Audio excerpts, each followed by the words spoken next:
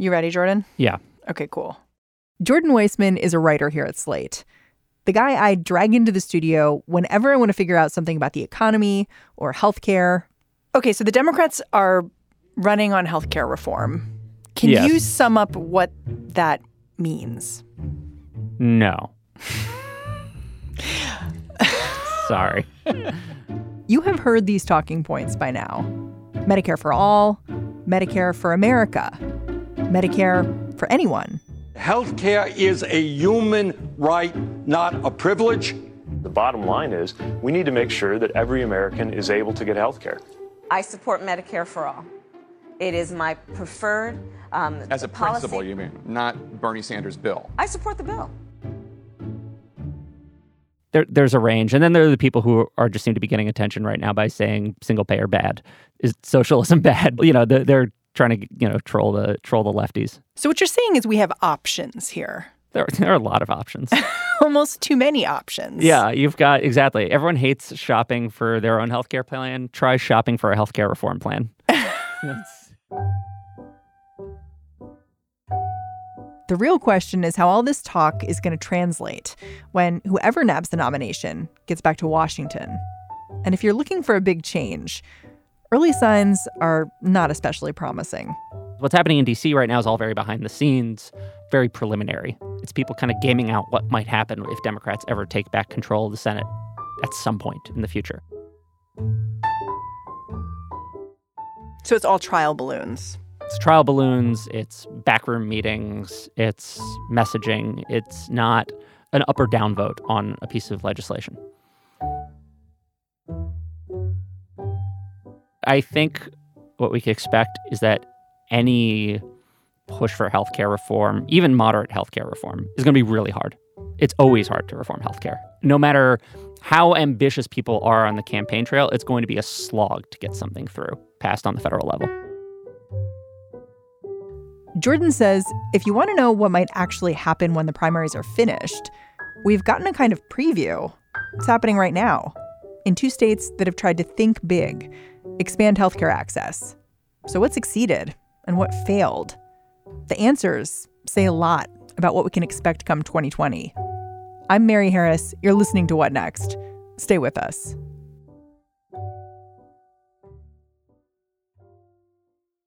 This episode is brought to you by Discover. When it comes to your finances, Discover wants you to know they are the credit card that is always there for you. With 24/7 U.S.-based live customer service, everyone has the option to talk to a real person anytime, day or night. Yep, that means no more waiting for, quote, normal business hours just to get a hold of someone. We are talking real service from real people whenever you need it. Get the customer service you deserve with Discover. Limitations apply. See terms at discover.com/creditcard.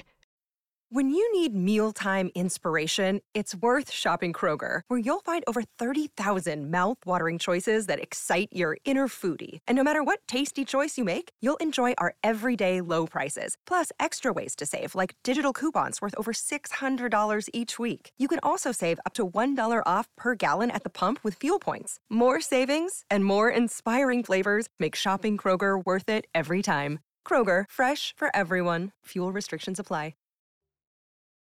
Before we talk about these 2 states, Washington and Connecticut, that have been trying to reform their health systems, a little bit of vocab. Both of these states have been trying to put in place something called a public option.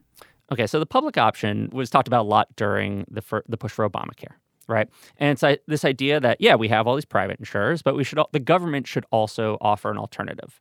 There should be some sort of health care that everyone can buy into that is either funded by the government or run by the government, that they sell everywhere, right? That's the basic idea. It is a government-backed healthcare plan. And it's interesting to me because in some ways, Obamacare revealed all these holes in the system that made the public option seem more obvious and more needed. Yeah, well, it's really funny because the public option got nixed from Obamacare, right? They gave up on it. And there was this idea that it wasn't really necessary. I think over time, we realized it would have been useful to have it because there have occasionally been these scares where it looks like maybe a state or a county in a state won't have any insurers selling on its market. And if you had a public option that would be no problem. There would not be a problem. Exactly. So what exactly happened in Washington and Connecticut? So obviously not much is happening on the federal level with healthcare right now. So some states are trying to take it upon themselves to fix up their markets. Obamacare has not worked out perfectly. The insurance is not as affordable as people would like. The deductibles are a bit higher than a lot of, thousands of dollars. It hasn't all gone smoothly. And so states are sitting around saying, well, what can we do?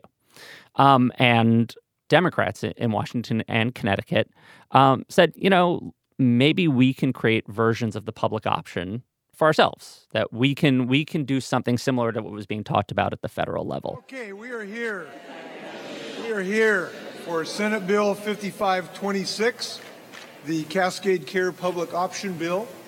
And Washington sort of was first off the bat, and they created what I think is best described really as a public-private option. And I don't want to get too deep into the weeds for everyone here, but basically the idea is that the government would design a standard healthcare plan, and then they would contract with providers, with insurance companies to offer it around the state.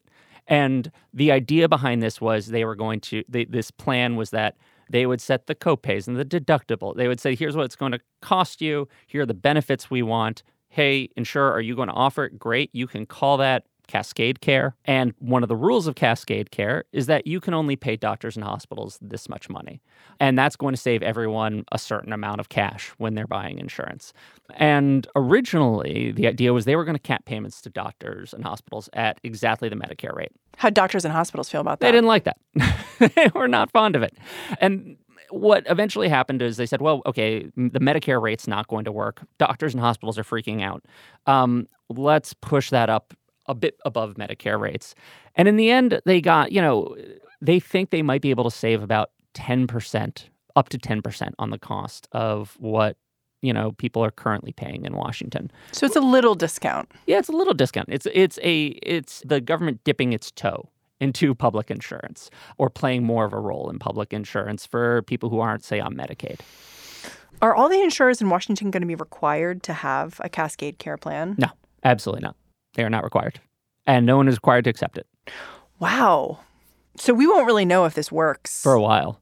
But part of the negotiating process, from what I understand, was basically them saying, are you on board with this? Okay, good. You're on board? Okay, great. like this, the government kind of going to the insurers, be like, here's what we're doing. You think you'll offer it? All right, cool. That's good to know. And then going to the providers and saying, think you'll accept this? Probably. Good. All right, good. Good to know. This'll work. All right, let's see if we can all make this happen now.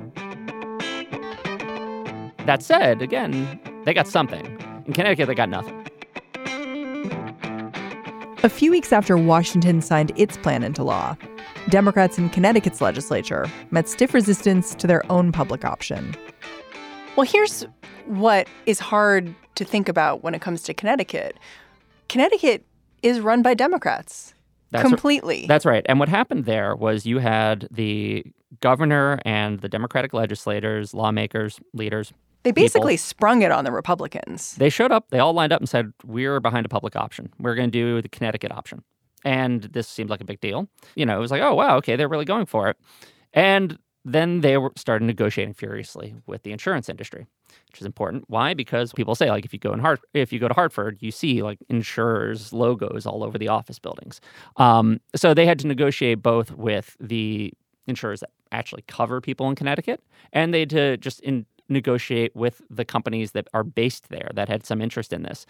And the bill just kind of crashed and burned very suddenly while I was actually on the phone with one of the legislators behind it. I was talking to him, and then after we got off, he's like, oh, you might want to look at this article. He sent it to me, and it was just like, oh, well, the bill's dead. The healthcare bill appears to be dead tonight after insurance carrier Cigna threatened to leave Connecticut if it passes. That from the and what appears to have happened, it's a little bit unclear, is that the CEO of Cigna said that if you go ahead with this legislation, we're going to release a letter that says we might leave the state. And Cigna denied this, but multiple officials have said they got threats along these lines. We're going to pick up our toys and go home. We're going to take the ball and go to Philadelphia. And what was remarkable about this is that Cigna does not have any customers on the individual market in Connecticut. It is not affected by the Obamacare market in Connecticut. It does not theoretically have any reason to care about it whatsoever. It was completely a matter of philosophy that they just did not want to see a kind of step in the direction of more government health care. They want to smother any attempt to create that in the cradle. I mean, what's remarkable is that in this scenario, the more difficult negotiators than the Republicans are the insurance industry. Yeah, and they're people that we didn't elect. Yeah, exactly. Connecticut's a unique case, again, because, like I said, it's sort of the insurance industry is a major employer. It's important to the local economy. In Washington, that's just not the case. But yeah, what it goes to show is that at least some of the major insurers aren't going to be okay with even moderate reform. They're going to fight tooth and nail to stop any kind of change that gets the government further involved in directly providing insurance, even if it is something like a weak public option on the federal level. And so I think you might be seeing a preview in miniature, of what a federal battle could look like. And here's the thing. Back when Obamacare first passed, there was lots of rumbling from conservative circles that Obamacare was just a Trojan horse for government health care. And this is how it begins. It begins with rolling out Obamacare, and then inside of this is a government takeover.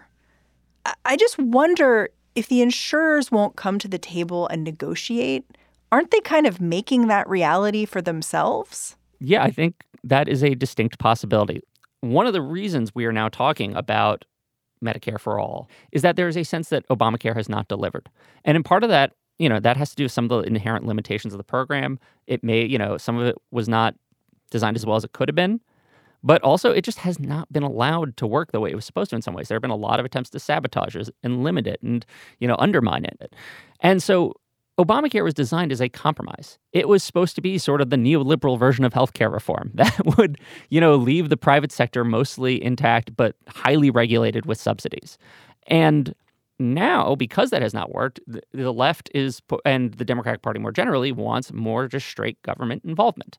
And I do wonder if the insurance industry is not going to come to the table. They're betting big. Right. They're betting that they can stop whatever it is that's coming, because if they're not going to sit down and negotiate, then what's the point in making concessions to them? It's not a bad bet. I mean, yeah, well, that's the thing. How many jobs in America are healthcare related? It's like it's 13% of our economy. That's roughly. It's a lot. And that is, I think that's a pretty good bet that it's going to be hard to just cut costs. That when someone says we're going to do Medicare for all and we're going to bring down payments to hospitals by a ton, that, we probably need to do some of that, but it's not going to be easy because bringing down payments to hospitals, lowering payments to doctors, that's a lot of nurses' jobs. It's a lot of employment. Have any of the Democratic candidates started talking about this, though? Because I haven't heard any of them speaking about it in these terms. They speak about the importance of getting healthcare access for all, but they're not really thinking about how they're going to get around these huge hurdles. That would require talking about trade-offs. So Kamala Harris can get up there and say, I just want to get rid of all that bureaucracy. I want to get rid of all that and move on. She can do that. It's a little harder to get up and say, well, we want to cut payments to hospitals, and that might mean fewer jobs for nurses. Possibly. That's not a political winner. And I don't think anyone wants to have that conversation. Republicans will definitely force it. I think Democrats need to have, at some point, some sort of answer at the ready about it. But I don't think it's a conversation anybody is really eager to have. Yeah, I was struck by John Delaney, another presidential candidate who isn't going to win, as far as I can tell. But definitely a member of the We Can't Have Nice Things caucus. He got up in front of the California Democrats and he said, Medicare for all may sound good, but it's actually not good policy, nor is it good politics. I'm telling you. He got booed repeatedly about it.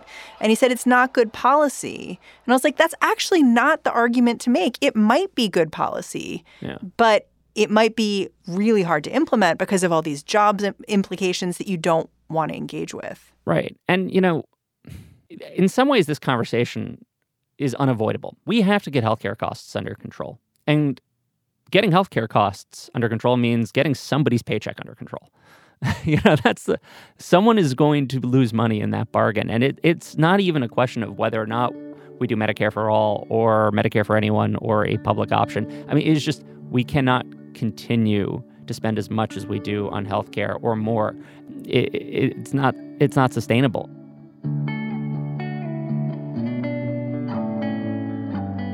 Okay, we started this conversation. We were talking about how making healthcare policy is hard. Mm-hmm. I feel like I still have the battle scars from the last time we did this with Obamacare. Yeah. Do you think any of these candidates has the stomach for this fight? Like, really? That's a really good question. And I think that's why a lot of people said the most important thing to ask the candidates isn't what their plans are, but what are their priorities? Because if healthcare is not your number one priority, if it's not number 1 or 2, if it's like number 3 on the list, I have a hard time believing anything significant is going to get done. Jordan, thank you for coming in. Thanks for having me. Jordan Weissmann is a writer here at Slate.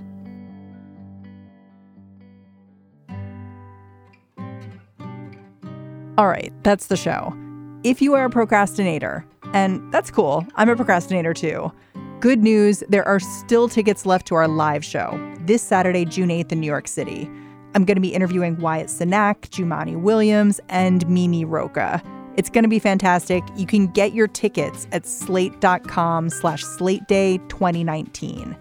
As always, big thanks to the people who make this show possible: Mary Wilson, Jason DeLeon, and Ethan Brooks. Also, big thanks to Jordan Weissmann, who has been keeping a close eye on how the healthcare industry is getting ready to fight against Medicare for all. They're girding themselves for... I said girding their loins. Is that like for battle? I'm like mixing metaphors. They're girding their loins for battle. I don't think your loins battle. Fact-checking note here. Turns out you do gird your loins for battle. My producer Ethan found a picture of it. It is on my Twitter at Mary's Desk. You can check it out. It is totally fine, by the way. All right, I'll talk to you tomorrow.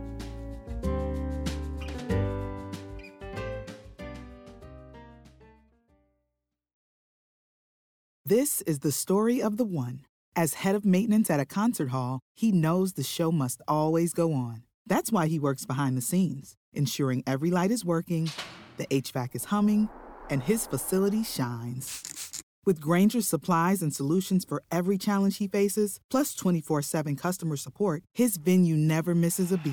Call quickgrainger.com or just stop by. Grainger, for the ones who get it done.